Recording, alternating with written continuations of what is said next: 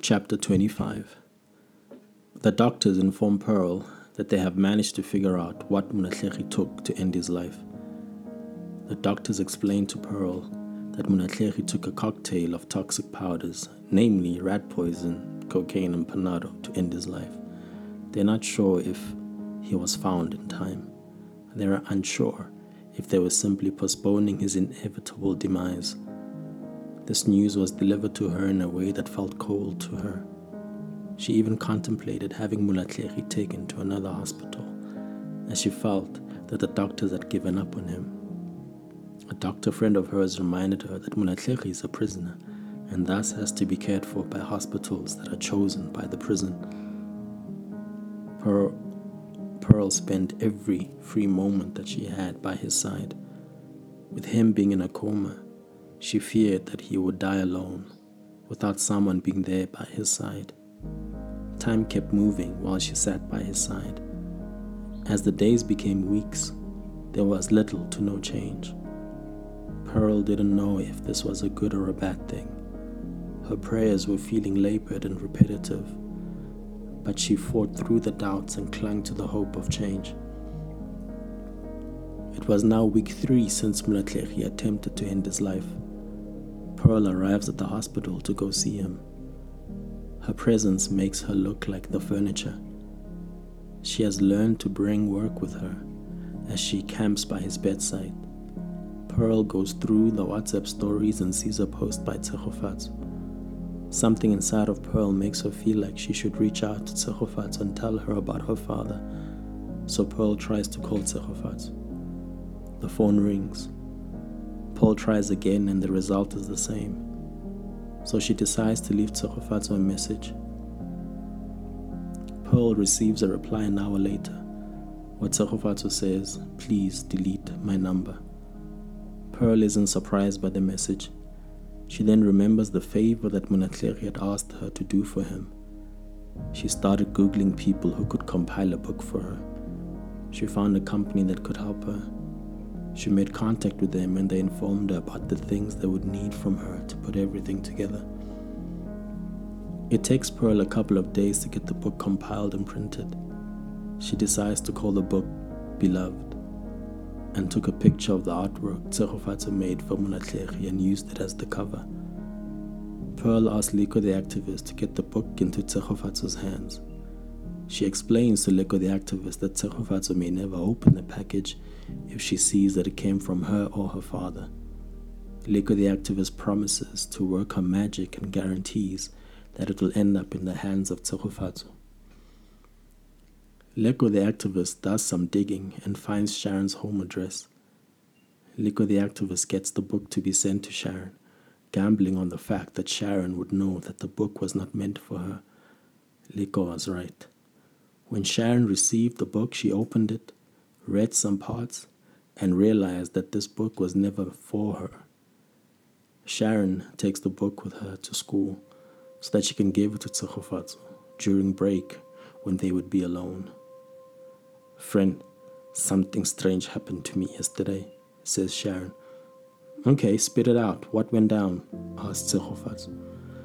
"I got home and there was a package for me. Phew, I felt so special. I mean, no one sends me anything, and it looked big," comments Sharon.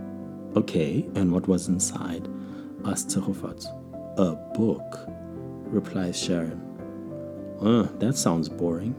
I'm sure you were disappointed," explains Tshegofatso. "A bit. Then I opened it, and I saw letters, and the letters were not addressed to me." Sharon reaches into her bag and takes out the book and hands it over to Tshegofatso. "I think this belongs to you. I promise I didn't read everything. I stopped when I realized that this is for you," explains Sharon. Tshegofatso skims through the book. She sees her mother's name. She sees her father's name. She sees her name. Letters that wished her a happy birthday from her father. Letters from her mom to her dad. There was a lot in the book. She scans the front cover and sees the picture of the artwork she made her father. She becomes emotional. Sharon notices and hugs her friend.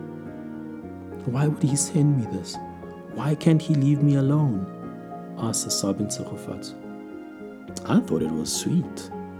I know I said I didn't read a lot, but friend, I think you need to read this letter your mom wrote to your dad, suggests Sharon. Tshegofatso reads the letter. It was her mom asking her dad to forgive her parents like she has. She explains that her parents trapping her to force an abortion hurt her, but she can't hate her parents for it. Tshegofatso shakes and has a panic attack. Sharon tries her best to calm her down, but it doesn't work. She shouts for help, and eventually, a teacher comes and takes Tshegofatso to the sick room. Once the panic attack passed, Tshegofatso feels upset at being lied to by her grandparents. She remembers that Pearl had tried to call her. She sends her a police call, but there's no call coming from Pearl. Tshegofatso ends up falling asleep in the school sick room. Tshegofatso is awakened by her phone ringing. She answers the phone. Hello? Tshegofatso, I received your police call. Sorry for taking long, just a lot is happening. I want to see my father. I received a book. Well, my friend did, and I think my father sent it. I saw the truth. I feel bad. I want to apologize to him. I need to see him. I'm not okay, says Tshegofatso, speaking. Okay, slow down, Tshegofatso. Your father is in hospital. He tried to kill himself. Nana, he might not make it. It's almost a month now. I wish I didn't have to say these things to you over the phone. Pearl can hear that Tshegofatso isn't okay on the other side of the phone. She hears her whimpers. Pearl, help me fix this. I have to fix this. We can't bring him out of the coma, Nana. Only God can. If he survives, what happens to him? Asks Tshegofatso. He goes back to prison. But won't that make him want to kill himself again? I'm afraid so. Then there's no point in him surviving. We have to change that, Pearl. Otherwise, I can't live with myself, knowing I could have done something, but I didn't. Pearl responds, Look, my hands are tied unless your grandparents lead the charge to get him paroled out. Fine, I'll speak to them. When can I see my father?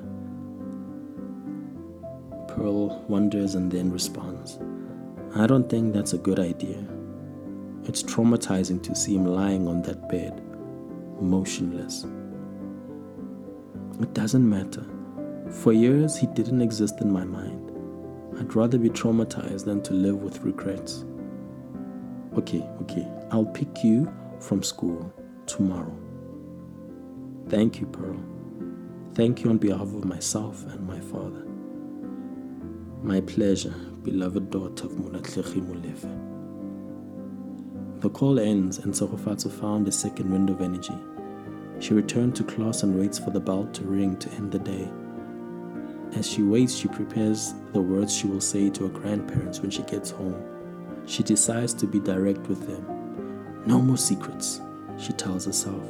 She plans to get them to sit down and she'll hand the book over to her grandparents with a bookmark on the letter from her mother to her father. She no longer cares about how they will react to her. The bell rings and Tshegofatso can hear the Mission Impossible song playing in her mind. It was the beginning of her mission. Tshegofatso gets off the taxi and runs to her house. She gets in and finds her grandparents watching TV together. They greet her and she stands in front of the TV. She tells them that it's time to talk. In a moment akin to that in a movie, she takes the TV remote and switches the TV off. Her grandfather shouts at her for doing that, but she ignores him. She takes out the book and opens it to the letter that her mother sent her father.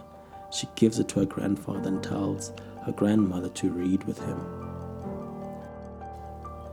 King, eh? Asked Ntate Phiri. The truth, Ntate Mogolo. I'm sure you can recognize Mama's handwriting.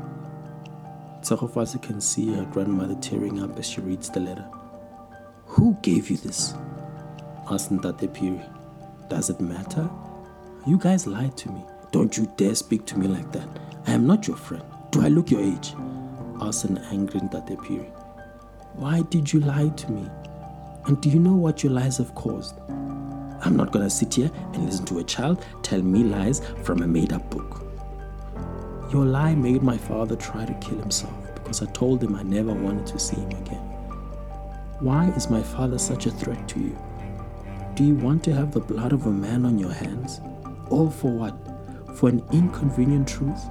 That it was you who wanted to get rid of me, not my father? You disrespectful little brat, shouts Ntate. We raised you and you thank us like this.